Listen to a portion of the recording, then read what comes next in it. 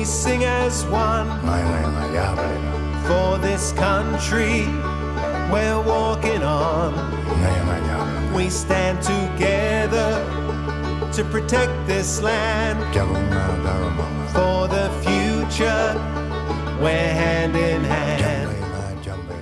Welcome to another episode of the Environmental as Anything podcast. Warning, the following program may contain traces of irony, sarcasm, satire, parody, mockery, banter, caricature, and nuts. The opinions expressed are almost certainly not shared by self-appointed officious dictatorial wowsers. If you are dangerously irony deficient or allergic to mockery of the self-important and corrupt, then get a life. And this would be Environmental as Anything. Welcome to another Saturday afternoon, jam-packed with all the news on Mother Earth.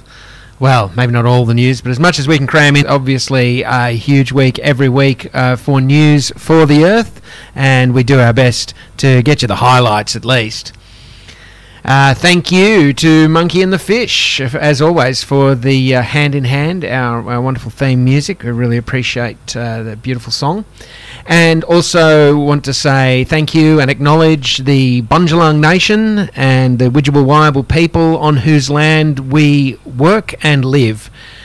Here in the Widjabul country, we acknowledge elders past, present and emerging, and I personally always like to say thank you for being such great hosts and such tolerant landlords.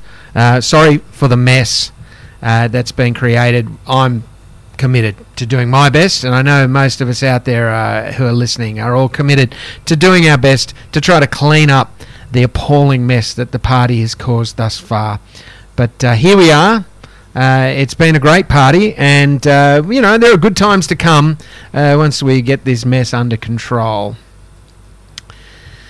Environmental as Anything this week. Well, look, big show. Obviously, we always like to have a big show for you. I'm going to launch in with the Bureau has got the climate and water outlook. We've got Greta Thunberg speaking to the World Economic Forum, her address to the World Economic Forum just a couple of days ago. I have a conversation that I had with Ian Lowe, Professor Ian Lowe, for the Climate Council, talking about their new report, the Hitting Home report, that talks about the huge economic costs of climate inaction, of our current policy of failure to act on the climate emergency, and the huge economic potential for taking positive and proactive steps in that direction. Ian Lowe, obviously a great Australian and a terrific voice for rational policy. Then we'll be talking to Eve Sinton. I know it's only been a couple of weeks since we spoke to Eve, but it's January and the brand new Fossil Fuel Bulletin is hot off the press. So I thought we'd catch her early in the month this time round and, get the updated news on what's going on in the fossil fuel scene.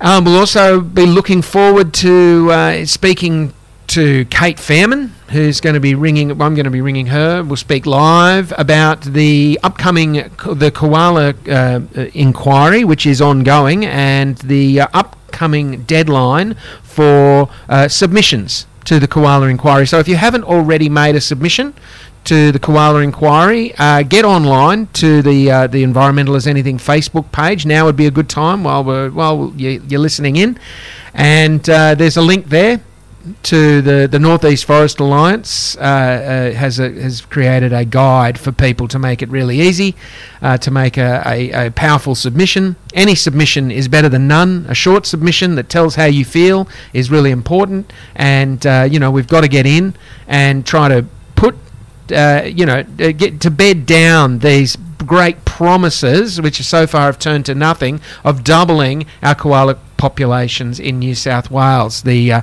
Environment Minister Matt Keane and the Premier Gladys Berejiklian, full of good promises. So far, no really effective action on that front. So get in and make your submission today before the deadline runs out, and share it with your friends. Let everybody know. But we'll be talking to Kate Fairman, who's actually the chair of the committee in the New South Wales Upper House, and she'll be telling us more about that later on.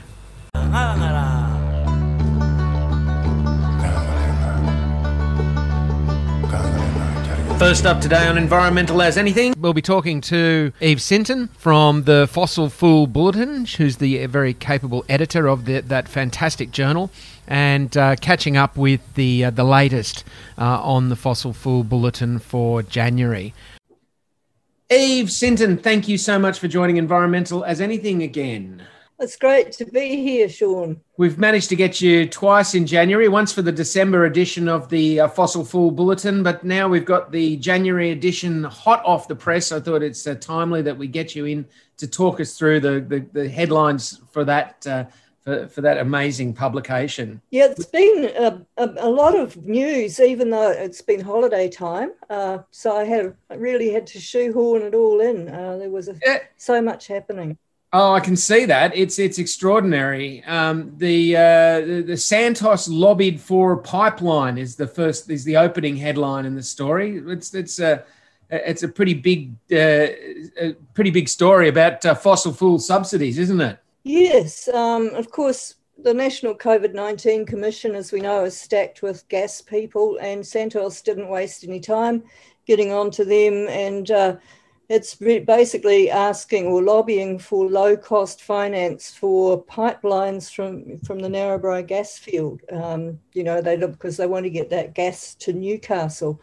So, they're asking for taxpayer money. If the gas industry was such a success, they wouldn't need subsidising, and I don't think we should be subsidising the finance for the pipeline. They're going to have a big job getting that pipeline up anyway, because it's going to go through a lot of farmland, and this it presents huge environmental issues just on its own. Absolutely. I mean, the ScoMo regime says that renewables don't need subsidies anymore because they're a mature technology, but apparently fossil fuels still eligible. That's right. It's just crazy. And it kind of leads on to another story on page 3, that miners are the top among the top 10 political donors in the country.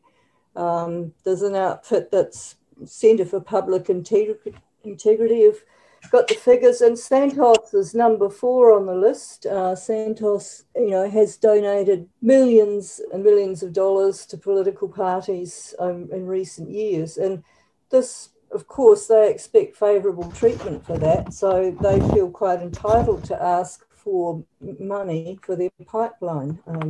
It's a loot. Yeah. It's like spending a $1.5 million on getting access to the politicians who are going to give you billions. Oh, that was the question I was going to ask you about the Santos lobbying. Do you know how much they're looking for that pipeline? No, I don't have a figure for that, but it would be a hell of a lot of money. And there's a Hunter pipeline company that wants to build it. For Santos, but I don't have a figure, but it would be massive. It's a long, many kilometres, hundreds of kilometres, and they have about a 50-metre wide easement for these things, where they just bulldoze everything and then dig a trench. It's terribly destructive. It's upsetting a lot of farmers because it's going to go right, carve up their land. You can't. For example, if you put a pipeline in a wheat field, you can't drive your heavy farming machinery over the top of that. No. So you might find your wheat fields being cut in half. So, it's a real problem, and it kind of makes you angry. But this government did things like that. Well, that's right. And as the spokesperson in the story says,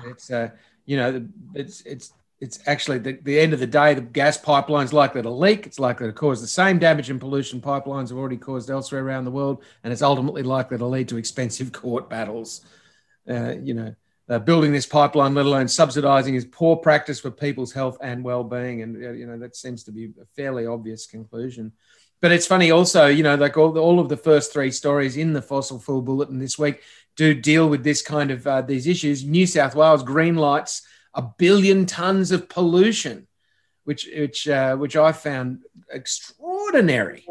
Yeah, it is just gobsmacking. And, how they're just not taking the climate impact into account when they make their decisions. The Minister for Planning in New South Wales has pretty much kneecapped the so-called Independent Planning Commission that makes these decisions. Because they did once have the nerve to turn down a mine on the climate grounds, and so now they are really being pushed to compromise on climate. Their decisions really can't be regarded as independent or objective any longer, and the public has been deprived. It used to be able to make merits appeals on these things, but they've pretty much excluded that avenue for people to object. So the whole thing is tilted in favour of the miners and the drillers. And the planning department refuses to accept responsibility for the greenhouse contribution of mining projects. I mean, despite long-standing law requiring it to do so. That's an amazing feature of this whole ridiculous situation, isn't it? It is, and I don't know how, whether that can be taken to a high court or something in due course, but it's very unsatisfactory. And of course, the Minerals Council has been pushing the planning department on these issues very hard. And they're one of the most influential lobbying bodies in Australia, tremendously powerful. And so they're pretty much pushing through whatever they want with the government. And we're talking about, projects, a single project here, United Wombo, I've never even heard of, to be honest, but it's like 266 million tonnes of carbon pollution, 370 million tonnes from the Vickery Coal Project. 337 from Maxwell underground, and Santos, which is we're all outraged about, is a relatively small in this list of 128 million tonnes. I mean, they're so massive. It's hard to even begin to comprehend how much they're proposing to pollute. Absolutely, and there's 3 coal mines pending, all of which have big figures like 256 million tonnes for the expansion of Dendrobium, which is down in the Illawarra area. There's another one with 107 million tonnes, the one with 94. So if they approve, and they, if they just keep approving stuff like that, we have just no chance of warding off the worst effects of climate change. So it's really dangerous. Deadly dangerous. Very dangerous. And again, we come back to page 3 of the bulletin where the miners' top political donors, so why do they keep getting approved for these appalling proposals? Oh, well, just guess what? They've put in hundreds of millions of dollars into political donations. Well, that's right. Of course, the biggest one is Mineralogy, which is Clive Palmer. And number 2 is Queensland Nickel, which is another Clive Palmer company. So, just that single very rich man is throwing just the most massive monetary weight around. And even though his political party didn't win any seats, he can drive the coalition policy indirectly with all that influence that he has. Absolutely. You chuck 120 million bucks on the table, people sit up and pay attention, don't they? They sure do, we just have to get mining donations out of politics, but I don't see any chance of that happening as things stand. But we have to keep fighting it.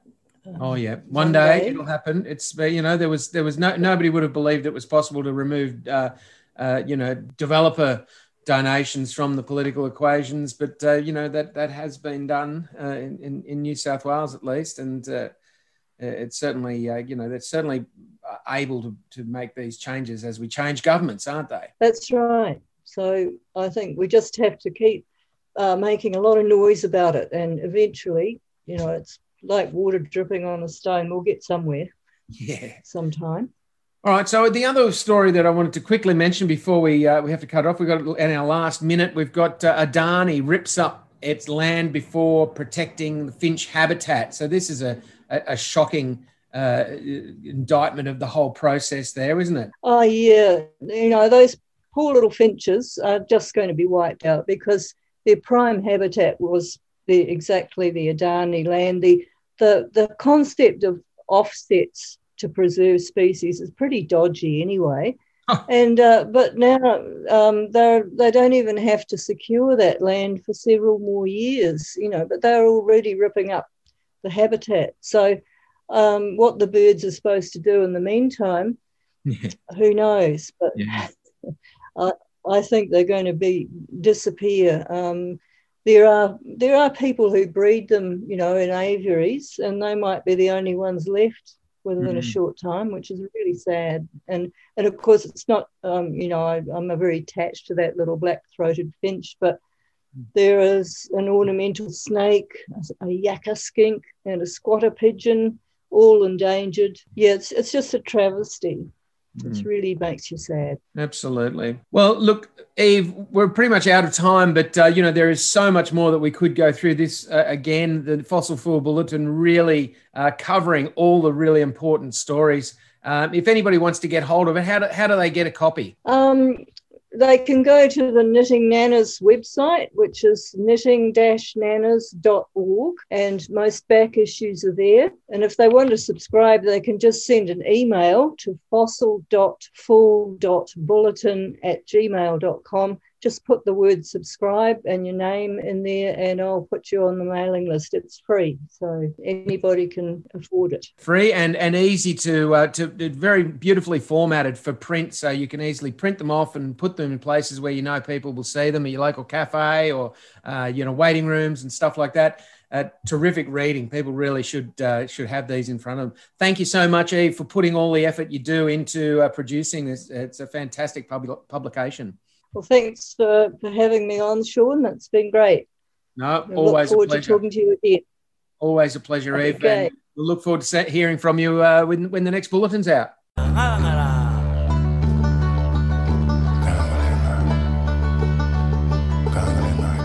You are tuned into Environmental as Anything. Next up, we will be playing the Climate Council's new Hitting Home, the Compounding Costs of Climate Inaction report, which shows that climate change impacts and sea level rise could cost the Australian economy $100 billion every year. I spoke to Climate Councillor Professor Ian Lowe of Griffith University, who has been working for the last 40 years on aspects of energy supply and the use and environmental consequences such as climate change, as well as the broader issue of sustainable futures, and I asked him to walk us through the report. Ian Lowe, thank you for joining Environmental as Anything again today. Pleasure, mate. Appreciate having you here. It was very interesting to hear you on the radio the other day talking about the doomsday clock and what the movements are on the doomsday clock. Can you give us a quick explainer on the doomsday clock? What is it and what is its intent? Yes, the history is that when the Bulletin of the Atomic Scientists moved on from being an internal newsletter among scientists who'd worked on the atomic bomb project that produced the nuclear weapons that ended World War II, when it became a more public document, they put a stylized clock on the front cover, which was set at 7 minutes to midnight. And the purpose of that was to warn people that because nuclear weapons were so much more powerful than any bombs that had previously existed, that there was a real risk that a nuclear war would mean, as they put it, midnight for civilization. And the clock, when they first produced it in 1947, was set at 7 minutes to midnight. At that point, remember, the only nuclear weapons in the world were those that the USA possessed and had left over from the end of World War II. Then what's now Russia, the then Soviet Union, also developed nuclear weapons. And so the clock was moved closer to midnight because there was a real possibility that nuclear weapons would be used in a war. And as nuclear weapons became more powerful and more widespread. France got bombs, the UK got bombs, China got bombs. The hand was moved closer to midnight.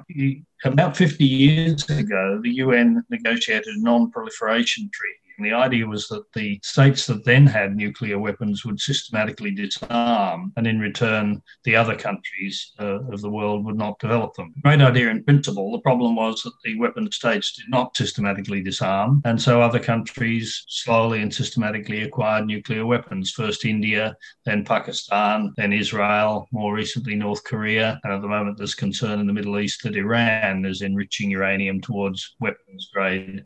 So the hand started moving closer to midnight, and the warning basically was that nuclear weapons are now so powerful and so widespread that either a deranged leader or a failure of communication or just a mix-up, an inadvertent mistake, would lead to catastrophic nuclear war. And to put that in context, I mean, the world has been shaken by the coronavirus pandemic, which has now killed about 2 million people. But more or less any one of the 10,000 nuclear weapons that are deployed and ready for use could literally in a flash wipe out that many people by destroying one of the world's major cities. Throughout most of its history, the doomsday clock focused on nuclear weapons and the threat they pose to civilization. But in 2007, they added to that a warning that climate change was also an existential risk, that climate change, if uncontrolled, could also lead to the collapse of civilization. And in the 14 years since 2007, they've steadily moved the hand closer to midnight because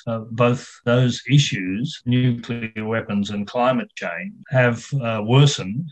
More countries have weapons, more leaders have their fingers on the button.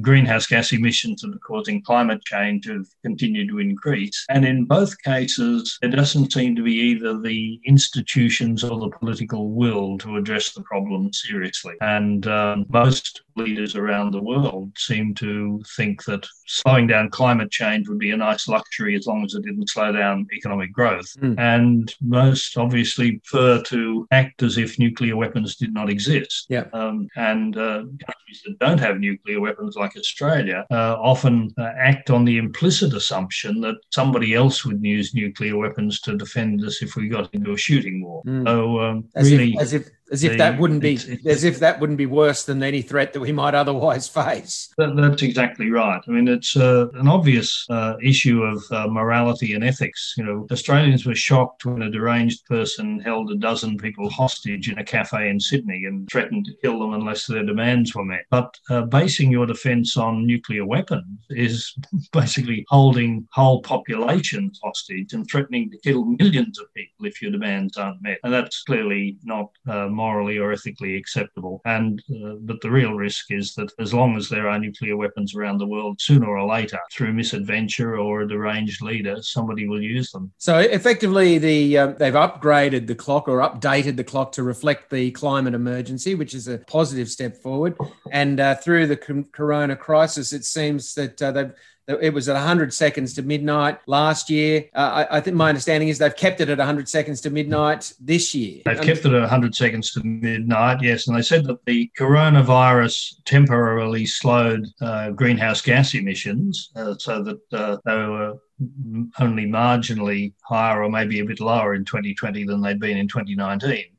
But they pointed out that most developed economies are saying that the coronavirus had a serious impact on their economy, and they now need to stimulate the economy to recover from the coronavirus. And they pointed out that the G20 countries between them have commendably committed about $160 billion investing in renewable energy technologies like solar and wind.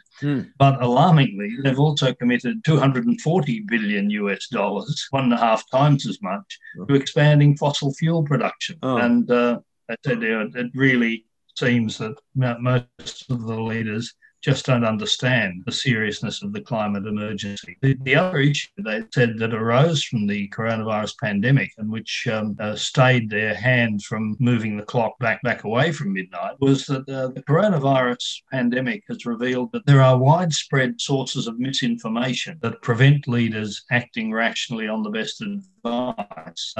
And the consequences of the flood of misinformation, the infodemic as they called it, was that in some countries, most obviously the USA and the UK, leaders did not respond in a concerted way, acting on the best medical advice, and huge numbers of people have died as a result. And they said that that's a worrying sign that in the modern world, leaders often will not act rationally because the flood tide of misinformation means there isn't the social will, the political will to take concerted action. So it's like media reform is one of the great issues that need addressing if we're going to move forward and deal with the crises that engulf us. That's absolutely right. I mean, if I'm trying to sell you a bicycle and I misrepresent it, you have legal redress. But if I'm trying to persuade the public that they don't need vaccination or they don't need social distance or a mask, all they need to do is rub lemon juice on their face and hang their head out the window on a moonlit night,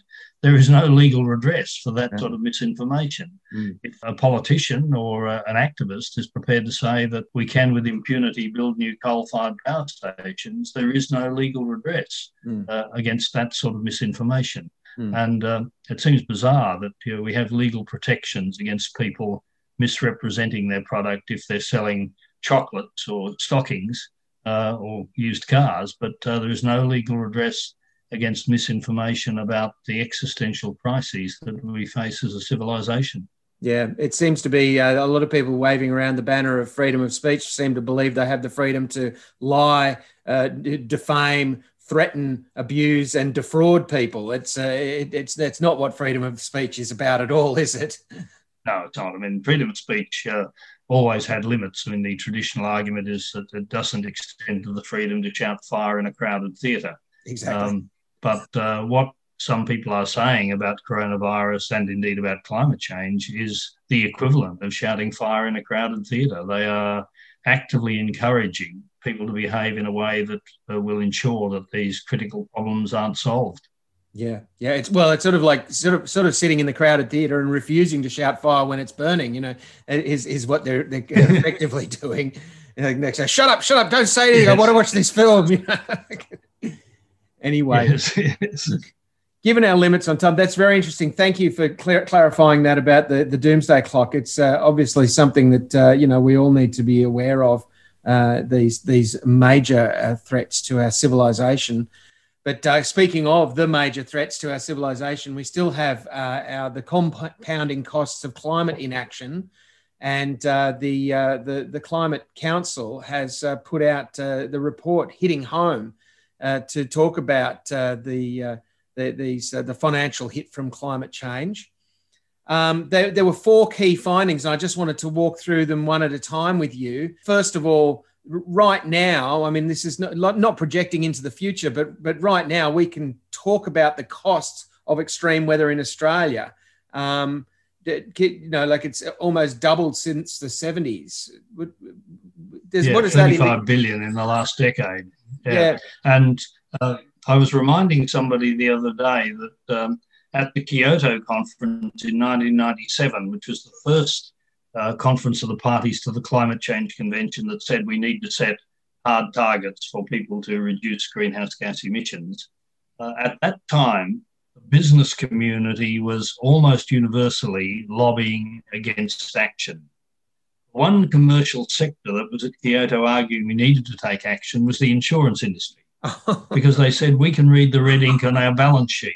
Yep. In 1997, they were saying that adjusted for inflation, the cost of property damage in the first 5 years of the 1990s was greater than for all of the 1980s and greater than for the 1960s and the 1970s put together. Right. In other words, they said if the adjusted for inflation, the real cost of property damage is doubling every decade. And that process is accelerated. So in Australia, the insurance industry has been one area that has been systematically trying to get politicians to take climate change seriously because they can't adjust premiums fast enough. And there's a real risk that if they set realistic premiums for people in coastal properties or fire-prone areas or cyclone-prone areas, the properties will be unaffordable. Yeah. The people will not be able to insure their properties against damage. And so we will have the sort of situation that we've had in the last few years with the extreme summer fires of 2019-20 or some cyclones in the north of Queensland that people have been unable to insure their properties, and so they've lost out heavily. Yeah, so that I found that particularly fascinating. That it's not, that's nothing to do with a projection into the future. That's simply an accounting of what's happened up till now. But the report goes on to the next point, which is to say by 2038, extreme weather events driven by climate change and the impacts of sea level rise could cost the Australian economy $100 billion every year. That's right. I mean, the fundamental point they're making is that I think this was their fourth point, that no developed country has more to lose from the consequences of climate change than Australia. And conversely, no developed country has more to gain from taking concerted action than Australia, because we are a large country with almost unlimited resources of sun and wind and unlimited capacity not just to meet our own needs with clean technologies, but also to export green energy to countries that don't have the same sort of land area or renewable resources as we have. So huge potential hit to the economy, $100 billion a year, within most people's lifetimes. And then the potential loss of that massive economic opportunity of actually addressing the climate emergency. And they're saying that by 2100, the annual deaths from extreme heat worldwide will outstrip all COVID-19 deaths recorded in 2020. So we'll get a COVID-19 death rate every year. That's right. I mean, there are already significant health problems from extreme events. I think the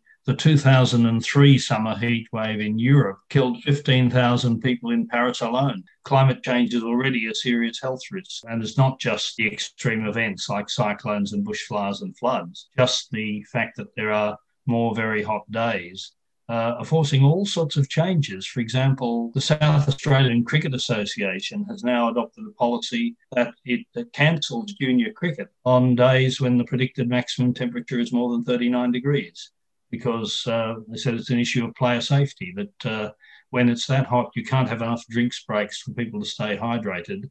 So it's just not safe for people to be playing cricket. And we're going to see, more incursions into what we expect as the normal social fabric of Australia if we continue to ignore the impacts of climate change. I mean, goodness me! If it starts to affect the cricket, then surely people will take it seriously. That is important. You would think so. That's right. That you would think that even a coalition government would be worried if climate change is affecting cricket. I mean, it's no problem if it's doing damage to our rural industries or causing coastal property to be uninsurable. But if it affects the cricket, well, we really have to do something about it. Well, all jokes aside, this looks like an extraordinarily useful report, and I'm hoping that it will get people's attention and start, getting some action in those halls of power. What does the Climate Council want to see happen now with this report? Where do they think this will go from here? I think they hope that the community will take it seriously and pressure our decision makers to get off their collective backside and take some purposive action.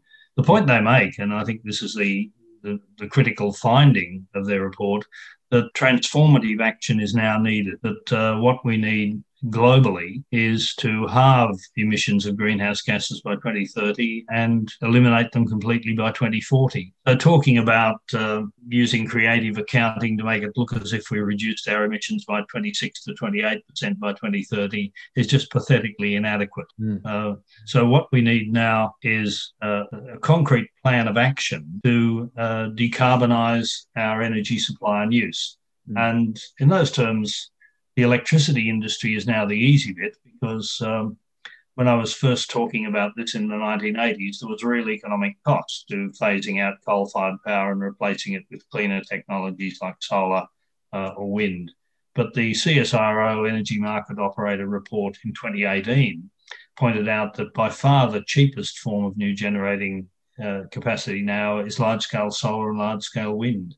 Yeah. And even if you add enough storage for that to be firm capacity, it's still much less than the cost of new gas, about half the cost of new coal, and probably about a third of the cost of new nuclear if we were ever silly enough to go down that path. So there is now no economic reason not to be investing in renewables with storage. No. The next thing we need to address is transport, and the entire transport system is based on petroleum fuels. Various countries in Europe have now set a date beyond which it will not be legally possible to register new petroleum fueled vehicles, either petrol or diesel. I think the Netherlands is the first one to 2025, which is only 4 years away. But their argument is if you want to be zero carbon by 2040, and the average lifetime of vehicles is about 15 years, by 2025 you have to say no new vehicles using petroleum fueled engines. And other European countries have been less dramatic and have set 2030 or 2035, but we need to have a fixed date beyond which we will not allow petroleum vehicles. And finally, we need to end this nonsense that expanding gas can be a sensible part of the transition. What this report says and what the climate science has been saying for at least a decade is no new fossil fuel project anywhere, anytime. So expanding gas isn't part of the solution, it's part of the problem. We should be thinking now about how we replace the applications that currently use gas with green hydrogen produced by using renewable energy, so that we can effectively decarbonise the entire energy supply and use system. Well, it's all perfectly feasible. If you think about the transition from horse and cart to the internal combustion motor, it took about 15 years to make that transition. We can do this with standing on our heads, I'd say. But I know that we've run out of time today to talk. I know you've got to go out and speaking of cricket, go out and actually umpire a cricket match, haven't you? Correct, yes. Well, good luck with that. Yeah. I hope it doesn't get too hot there. The forecast is quite pleasant for today, so I can umpire and stay cool. Stay safe, Ian. We really appreciate your contribution. Nice talking to you, Sean.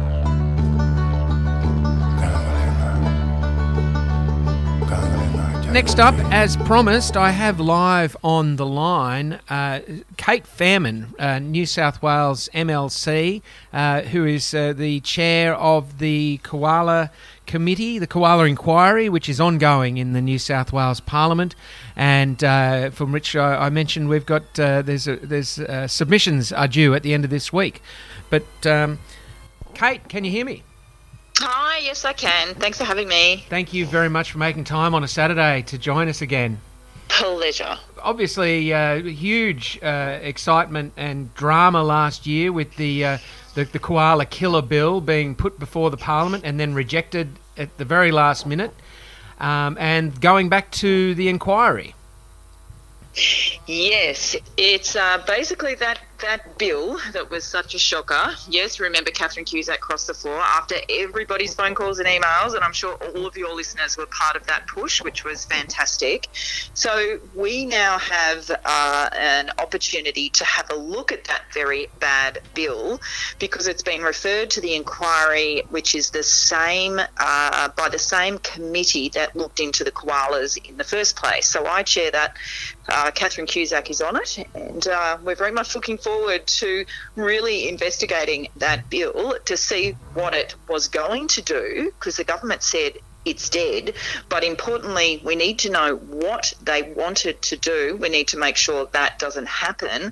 And to be honest, we just need to shed a bit of light on what the government's intentions really were. Well, they've made all sorts of promises. If they want to actually move forward with doubling the koala populations of New South Wales, they're going to need a koala saving bill, aren't they?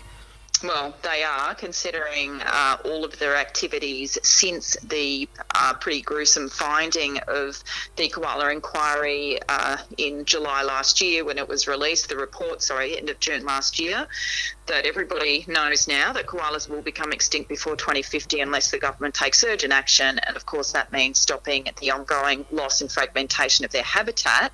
But everything the government has done since then has seemed to indicate that they haven't been listening. Of course, we've got ongoing logging, we've got bad developments happening in koala habitat. So, yes, and this bill was going to be the icing on the cake, really, allowing private native forestry and development to kind of occur even in places where they haven't been able to occur. And, it was going to be a free-for-all pretty much. Yes. So rather than the free for all, they've gone ahead and made a response to the consensus recommendations of your inquiry, and you've said that they've basically failed to adopt your consensus recommendations. They have no plans to save the koalas from extinction.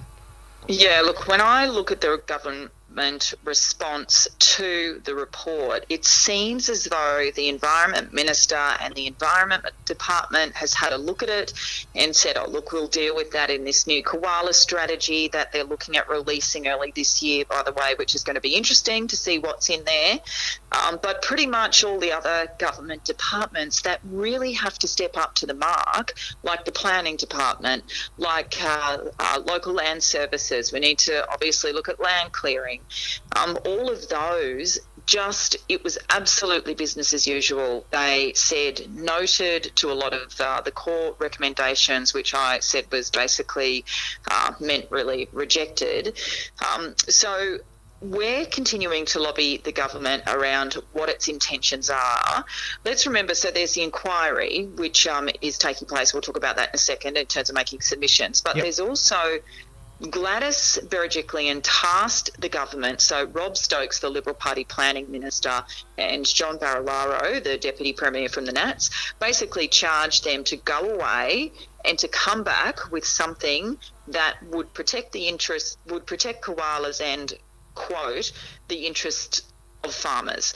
So that's what we're dealing with this year. We actually are going to get something coming out in a couple of months that is going to be the new policy to protect koalas. So this inquiry process, I think, is quite critical because we'll be able to really expose what their intention was and to put a lot of pressure on the fact that they were prepared to open up a lot of koala habitat to the loggers and to the loggers, to developers, and of course to the farming lobby. Yeah, it seems like a no-brainer that you should be able to come up with a policy that protects the actual interests of koalas and the actual interests of farmers. They're very much in line in many key respects, aren't they? Well, they absolutely are, and most landholders, of course, actually love having koalas on their property. They recognise that healthy vegetation, healthy rivers, healthy soils, all of that, obviously thriving biodiversity, that means koalas want to be there as well if there is, of course, koala feed trees there and koala habitat.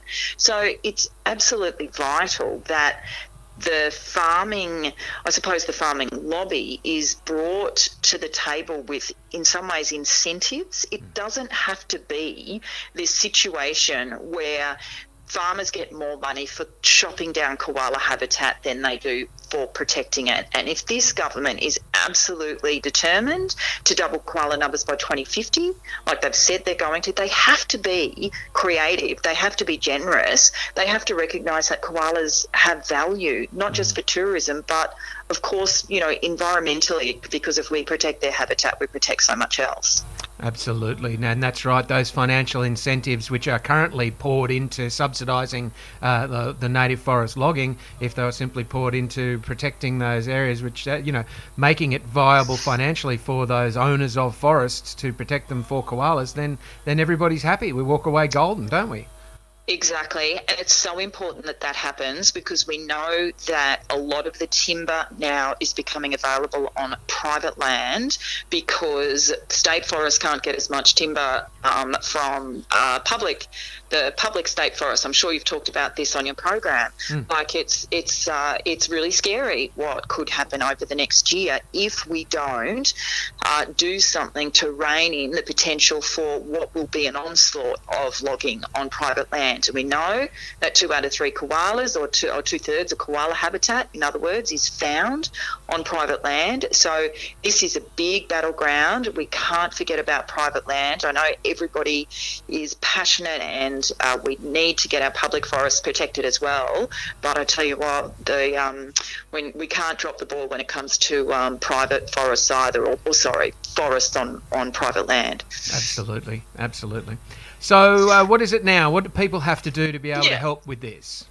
Okay, so if people put into their search engine, because we don't say the Google word anymore, if people put into their search engine Local Land Services Bill inquiry, they should get to the New South Wales Parliament Upper House Committee's website, where it actually has the inquiry website, the inquiry page. And the interesting thing with submissions here is that we've taken a slightly different approach. We are taking this time like a survey of people. They can fill out all these different questions. And I know that NEFA, the North East Forest Alliance, has a submission guide for how to answer these questions if people need a bit of assistance, because some of it's quite technical. Yeah. Also, if anybody is listening and they're part of an NGO or a council or a community group, they want to make a more detailed submission, they can. They should either contact me or the Secretariat before the 5th of February. That's important as well. This all has to happen this week. This week. It has to be done by Friday. Next week, yeah. That's and so how long has the inquiry got to run after that? We're having 2 hearings, so this hasn't actually been public yet. The committee still has to agree on a few things, but it looks like we'll have 2 days. We'll have a hearing in Sydney. We'll also have a hearing regionally, which we're hoping is going to be Clarence, because of course it was Chris Galapagos from the Nationals originally, and Gurmesh Singh from the Nationals, Coffs Harbour and Clarence, who were, we think, originally kind of pressuring on this. A lot of developer interest in that part of the world and private native forestry interests as well. Yeah. So we're going there. So that's a good thing. Hopefully we want to get to the bottom of what really is behind or was behind this push for the koala killing bill, and we need to make sure that that's exposed. Yeah. Well, look, Kate, thank you so much for your time today and all of your efforts there in the Parliament for our environment, and well, hopefully you can keep us up to speed with what's going on with the inquiry as it develops. Yeah, absolutely. And I just want to say thanks again to you and to all of your listeners, because the work last year that everybody put into giving koalas a voice was absolutely extraordinary. So thanks everybody for that too. Yes. Indeed. Thank you. All right, Kate, we'll talk again soon. Cheerio. Well, that was Kate Fairman live from Sydney, where she is as MLC, the Greens MLC, an upper house member representing us all and our interest in protecting those koalas and our forests, working hard as the chair of that inquiry, which is ongoing. So please go to the Environmental As Anything Facebook page, or go to the North East Forest Alliance Facebook page, and you will find links to an easy guide to making a submission. Get your submissions in now. Please share them around with your friends. As many submissions as possible are better. It may feel a little bit intimidating to be making a submission to a parliamentary inquiry, but it really isn't that big a deal to be doing. It's the simple and heartfelt responses are the ones we really want.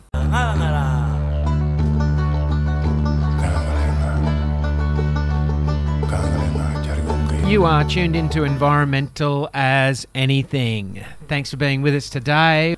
And it's just about time to shine with Naomi. So, Naomi, how's your week been? Well, it's really woken up, even though it's, hot and slumberish. There's a lot. The world is, Lismore's lovely and quiet. I can tell you what. I got no traffic worries. I can ride my bike everywhere. It's not too stinky. But yeah, I'm not looking forward to a school starting up and the traffic getting congested. Oh, well, I know a few of the kids are looking forward to getting back to school, being able to socialise with their mates. No, it's going to be great. Yeah. School's great. Yeah. So, maybe not universally excited about that, but, there you go. I'm interested to hear what's coming up, though. What's happening this week? Yes, well, it turns out to be a busy week. Of course. And I've got about 4 events on Tuesday, and interestingly, the 1st or the 2nd of February is the what's known in pagan terms as a Sabbat. So that's a halfway point every 6 or so weeks in the year. It's halfway between the summer solstice and the spring equinox. Okay. So it's a halfway point in the turning of the year, and that happens to fall around February the 1st or 2nd. It's called Lammas on the pagan wheel of the year, in case you're interested. But it does happen that, the solstices and the equinoxes and even these part-way pagan festivals tend to be busy times. So I'll launch off with tomorrow, 2 p.m, meet at the top of Rifle Range Road for a Bangalore Koalas support action to... it's a peaceful protest to draw attention to the private development happening on Rifle Range Road, right where Bangalore Koalas for the last 3 years have been holding tree planting days and building a wildlife corridor to connect to areas of koala habitat. And we've been doing that from scratch with tree planting. What a brilliant project. Absolutely. But this proposed change of zoning and a tourist development instead of residential home is going to muck up that. Threatening all their good work. Yeah.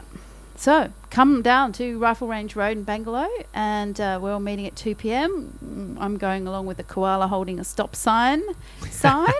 And, if people need a more precise location than that, have we got it on the... Yes, it's on the... as a post on Environmental as Anything Facebook page. Great. Yes. And with more information, because they want submissions to Byron Shire Council, and those submissions guides are on there as well. Awesome work. So good to support that hard work that those people have been doing out there. I'm sure there's a lot of people listening in who will be able to relate to that, having been out there sweating in the sun and in the rain, for that matter, planting trees and looking after the koalas. So they'll be out there now protecting their hard work from a developer. It'll be great to meet the Bangalore koala people. Absolutely. On Tuesday, this is Lammas. This is the Channon Oval. At the Channon Oval, the Channon Disaster Resilience Group will be firming up their draft disaster resilience plan. I'm planning to go along to that. So that's a really interesting workshop, and it'd be lovely if we had more of that going on in Lismore as well, about community planning for disaster resilience, how we can help each other and how we can plan for the worst, because it's just going to keep happening. Yes, it's a whole field. Obviously, it's a speciality of yours in disaster resilience. It's an eye opener for me to realise how much there is to all of that. Yeah. Well, and but also in Canberra, there'll be a couple of different groups planning to rally to meet the politicians as they come back to say no to the gas-led recovery and yes to a green recovery. So that's a great thing that people are doing down there in Canberra, lining the bit of Canberra where the cars drive in and waving at the pollies coming to work with their signs saying, climate disaster, climate emergency and all that sort of stuff. So good on you, Canberrans. Yep. Keep up the good work. Keep up the pressure on the scummo regime and the ALP, for that matter, to get their act together on climate. That's right. And also on Tuesday, the 2nd of February, it's World Wetlands Day.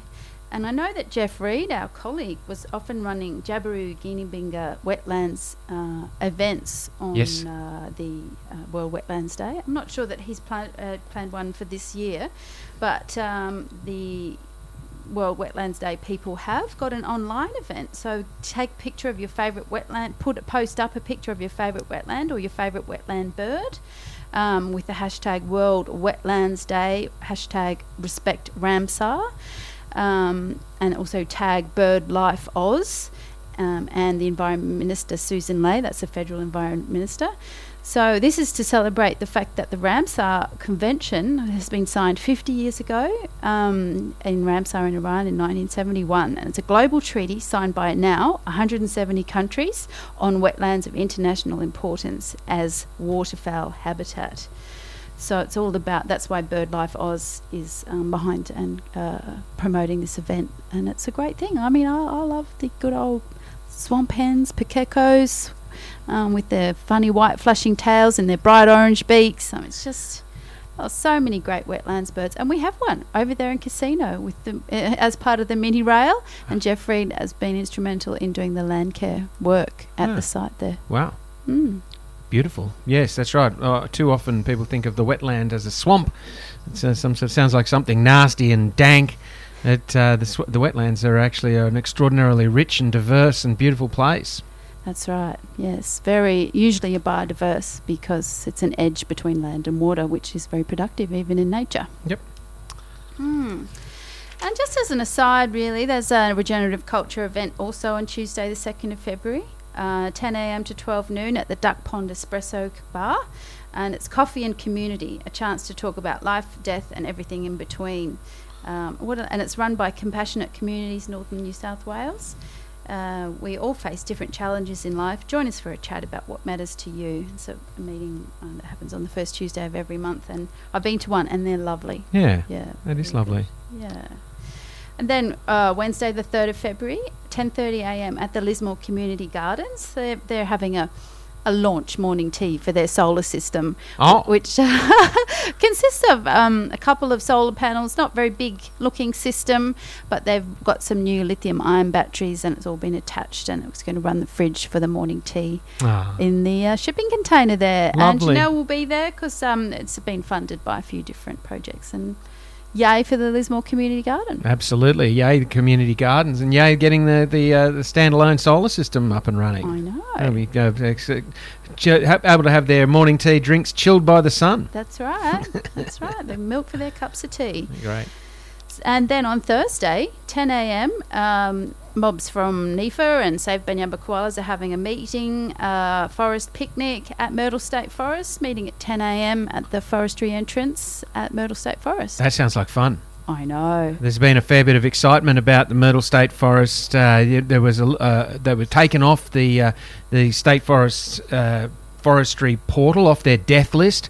And yes, but they still reckon that they're coming back for more. But I think they've certainly been slowed down by all the community action that went on in Myrtle over the last 6-9 months or so. That's right. Yeah. So we'll post some more photos and make some more fuss. Yeah, get out there and show them what we haven't forgotten, and that we're making plans for the future. Yeah, that's right. Keep them on their toes. Saturday the 6th of February at the Star Court Theatre, 2:30 p.m. is Wild Things, a documentary about a bunch of eco warriors and their techniques and their adventure stories and everything, trying to save the planet. And Extinction Rebellion Lismore, we're having an info stall out the front, so come along and say g'day to Daisy. When's that? Next Saturday the 6th, so while the show is on next week. Oh, what time? 2:30. Oh, okay. Book your tickets on the Star Court Theatre site. Take your transistor radio into the cinema with you. And listen to both. Yeah, that's right. Put an earphone on, just so you're being polite to your neighbours. Yeah. Yeah. So that's a pretty jam-packed week. That is. That's a wildly full week, isn't it? Yeah, and I've got one more exciting event that's happening Thursday next week, the 11th of Feb. I don't know if you know Don Durrant, everybody out there, but a lot of us do. And course, so legendary. He's on Back Roads, the Back Roads, that show that's on the ABC. It's on South East Queensland ABC Back Roads, featuring Kyogle. Aha. And our own Don Durrant will be there. He owns the largest privately owned rainforest in New South Wales, and he's done scads of bush regeneration over 30 years. And I've been to the property. I can't wait to see the show because he's so dedicated and he loves the forest. He's a great naturalist. He knows all the species. He can rattle off all kinds of interesting knowledge about the beautiful rainforest that he lives in. A wise and knowledgeable and lovely gentleman. A man of the trees and a man of the people. It's lovely to hear him getting some recognition for all of his extraordinary hard work over the decades. Yeah, outstanding. And speaking of recognition, since we mentioned that, I think I'm going to segue to the Northern Rivers koala conservationist who received the Australia Day honour. Just in the Australia Day honours list, conservation who spent decades fighting to protect koalas in northern New South Wales, Northern Rivers, has been made a member of the Order of Australia, so OAM, Lorraine Vass, who was president of the community group Friends of the Koala for 15 years, was acknowledged in this year's Australia Day Honours list for a significant service to wildlife conservation. So congratulations, Lorraine, and to the Friends of the Koala. Well done for all of that great work, and a well-deserved honour and recognition. Oh, it's great. So great. It's a really good way to honour people who've fought really hard for important things. Yeah. That's right. Oh, well, that's much deserved, well deserved. Absolutely. Yeah. Well, that's pretty much my roundup of events. Yeah, what else have you got burning a hole in your brain there? Oh well, the spider research, when they put little spiders with the spiders got little prickles on their legs, little threads, and they hackle up. So they put the thing is about how spiders use the electromagnetic field of the earth to travel large distances, especially when they're babies. But large spiders will do it too. Yep. They'll go up with the clouds and they'll come down with the rain. They're not just being blown around on the wind. They're actually using electromagnetism to fly. To lift, they lift up and they fly in the direction of the electrons. And their little legs, the little bristles on their legs stand up to attention when the scientist turns on the electrostatic charge. Well, I know the hairs on my arms and legs to stand up whenever I get an electrostatic shock, but I don't float out of my chair. No. But I guess that's the advantage of being a little bit lighter than I am. Yeah, little spiders. So, yeah, it's been something of conjecture for a couple of 100 years. So they've worked it out. It's like a spider superpower, isn't it? Yeah. Tuning into the electromagnetic field. Fantastic. That was my little point of interest. But on Dylan's media roundup, there's the Global Forest Watch map, where you can look at stuff like recent deforestation and fires, analyse historical trends and tree cover loss and gain since 2000. So there's all these interactive maps. For example, read the latest reporting on tropical forest loss. So it's really good. I'm going to put that on the Environmentalist Anything Facebook page as a tool. Yeah. Good stuff. It's good to share around. I was going to just mention briefly the independent review of the EPBC, the Ecological Protection and Biodiversity Conservation Act, has been what's his name, Samuels, has finished his review, and delivered it to the government, and there's it's quite a comprehensive document which is now before them, which basically says that Australia's natural environment and iconic places are in overall state of decline and under increasing threat. The environment is not sufficiently resilient to withstand current, emerging or future threats, including climate change. The environmental trajectory is currently unsustainable. So it's the EPBC Act does not clearly outline its intended outcomes, and the environment has suffered from 2 decades of failing to continuously improve the law and its implementation. Business has also suffered. Anyway, it goes on. It's an extensive document, well worth having a look at if you're an avid environmentalist, but well worth being aware that the federal government is now going to have to respond to this, and the quality of their response is going to affect the way that our environment is protected or damaged. Indeed, continues to be damaged for the next decades to come. It's been 20 years in the making, this review, so well worth having a look at that. Well, that's making international news and making people realise that Australia is not looking after its environment. No. Countries like Europe that assumed Australia might be doing something have now discovered that is not the case. No, that's right.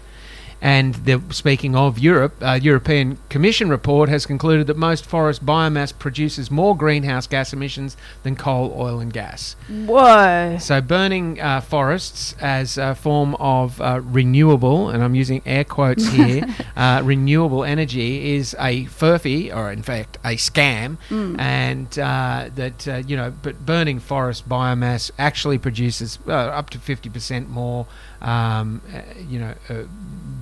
carbon than any other form of for fuel, and it means this carbon isn't magically just disappeared by the climate fairies. They don't go, oh no, that's all right, that's neutral carbon as opposed to real carbon. It's all carbon. It all goes into the atmosphere and it all creates climate change effects. So Yes. 23 out of the 24 scenarios the Commission's Joint Research Centre examined, biomass had a negative impact on climate, biodiversity, and or both.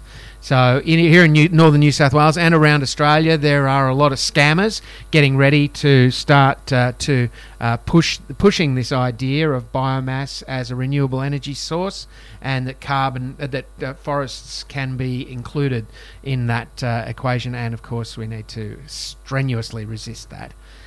Anyway, we have about 1 minute to go, Naomi. What would be the last thing you'd like to say before we head into oblivion? Well, I can't find it now, but we've lost 1.3 trillion something or others of ice, cubic meters of ice since 1991. So just had a quick article there about not only are we not looking after our environment in Australia, but we have massive ice loss, and scientists have underestimated the level of sea level rise. So it's not looking good in terms of the ice melting and taking energy out of the added energy to the atmosphere, and it's resulting in massive ice melting and increased sea level. Yeah, must say that we knew 30 years ago when I was working for Greenpeace, talking to people about climate change back then, when the IPCC reports were young and new. They were environmentalists, Greenpeace, and many others were saying that the estimations of the effects of climate change that they were making were all very conservative, and that we would be likely to see much worse effects than what they were predicting. And here we are 30 years later, finding that, well, guess what? The Greenies were right. Wish we weren't. No, that's right. Anyway, thank you, Naomi, for shining a light on all of that for us today. Happy Saturday, everybody. Yes, indeed. Happy Saturday, everybody. Thank you so much for joining Environmental as Anything this afternoon. We'll be back from 2 to 5 next Saturday. In the meantime, you can console yourselves with our podcast if you'd like to catch up on old episodes, Environmental as Anything, wherever you get good podcasts, or have a look at our Facebook page. Drop us a line if you want to tell us about an event or an action or something else that's happening. But as always, as we go out, I'd like to say just be gentle with yourself, be kind to each other, and remember we're all in this together.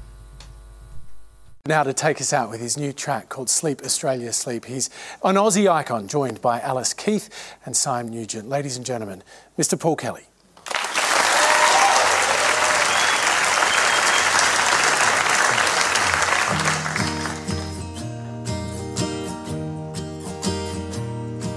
Sleep, Australia, sleep. The night is on the creek. Shout out the noise all around. Sleep, Australia, sleep. And dream of counting sheep, jumping in fields coloured brown. Who rock the cradle and cry? Who rock the cradle and cry? Sleep, Australia, sleep, as off the cliff the kingdoms leap. Count them as they say goodbye. Count down the little things, the insects and birds. Count down the bigger things, the flocks and the herds. Count down our rivers, our pastures and trees. But there's no need to hurry. Oh, sleep now, don't worry, 'cause it's only a matter of degrees. Fog, Australia, fog, just like the boiling frog. As we go, we won't feel a thing.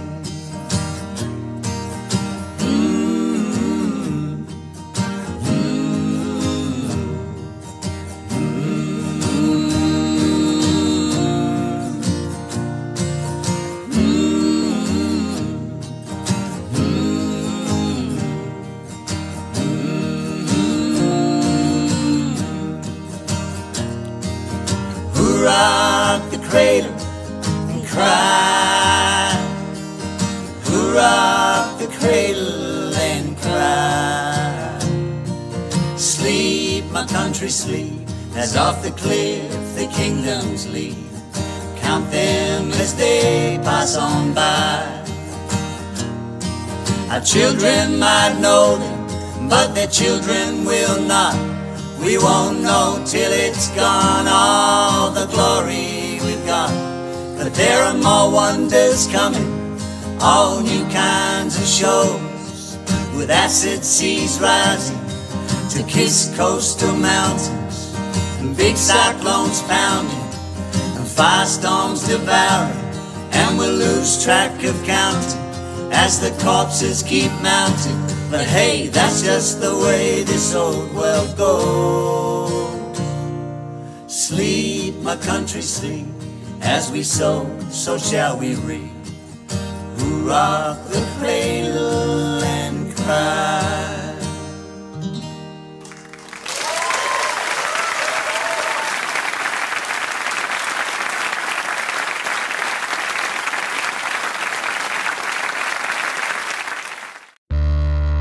Are you looking for the courage to face the hard facts about our environmental crises? Do you want honest reporting on the global solutions that are at our fingertips? Would you like to know what simple, effective local actions you can take to make a positive difference to the state of the world today? Tune in to Environmental as Anything on 92.9 River FM every Saturday from 2 till 5 for all the news, interviews and analysis you need to make the future you want. For the future, we're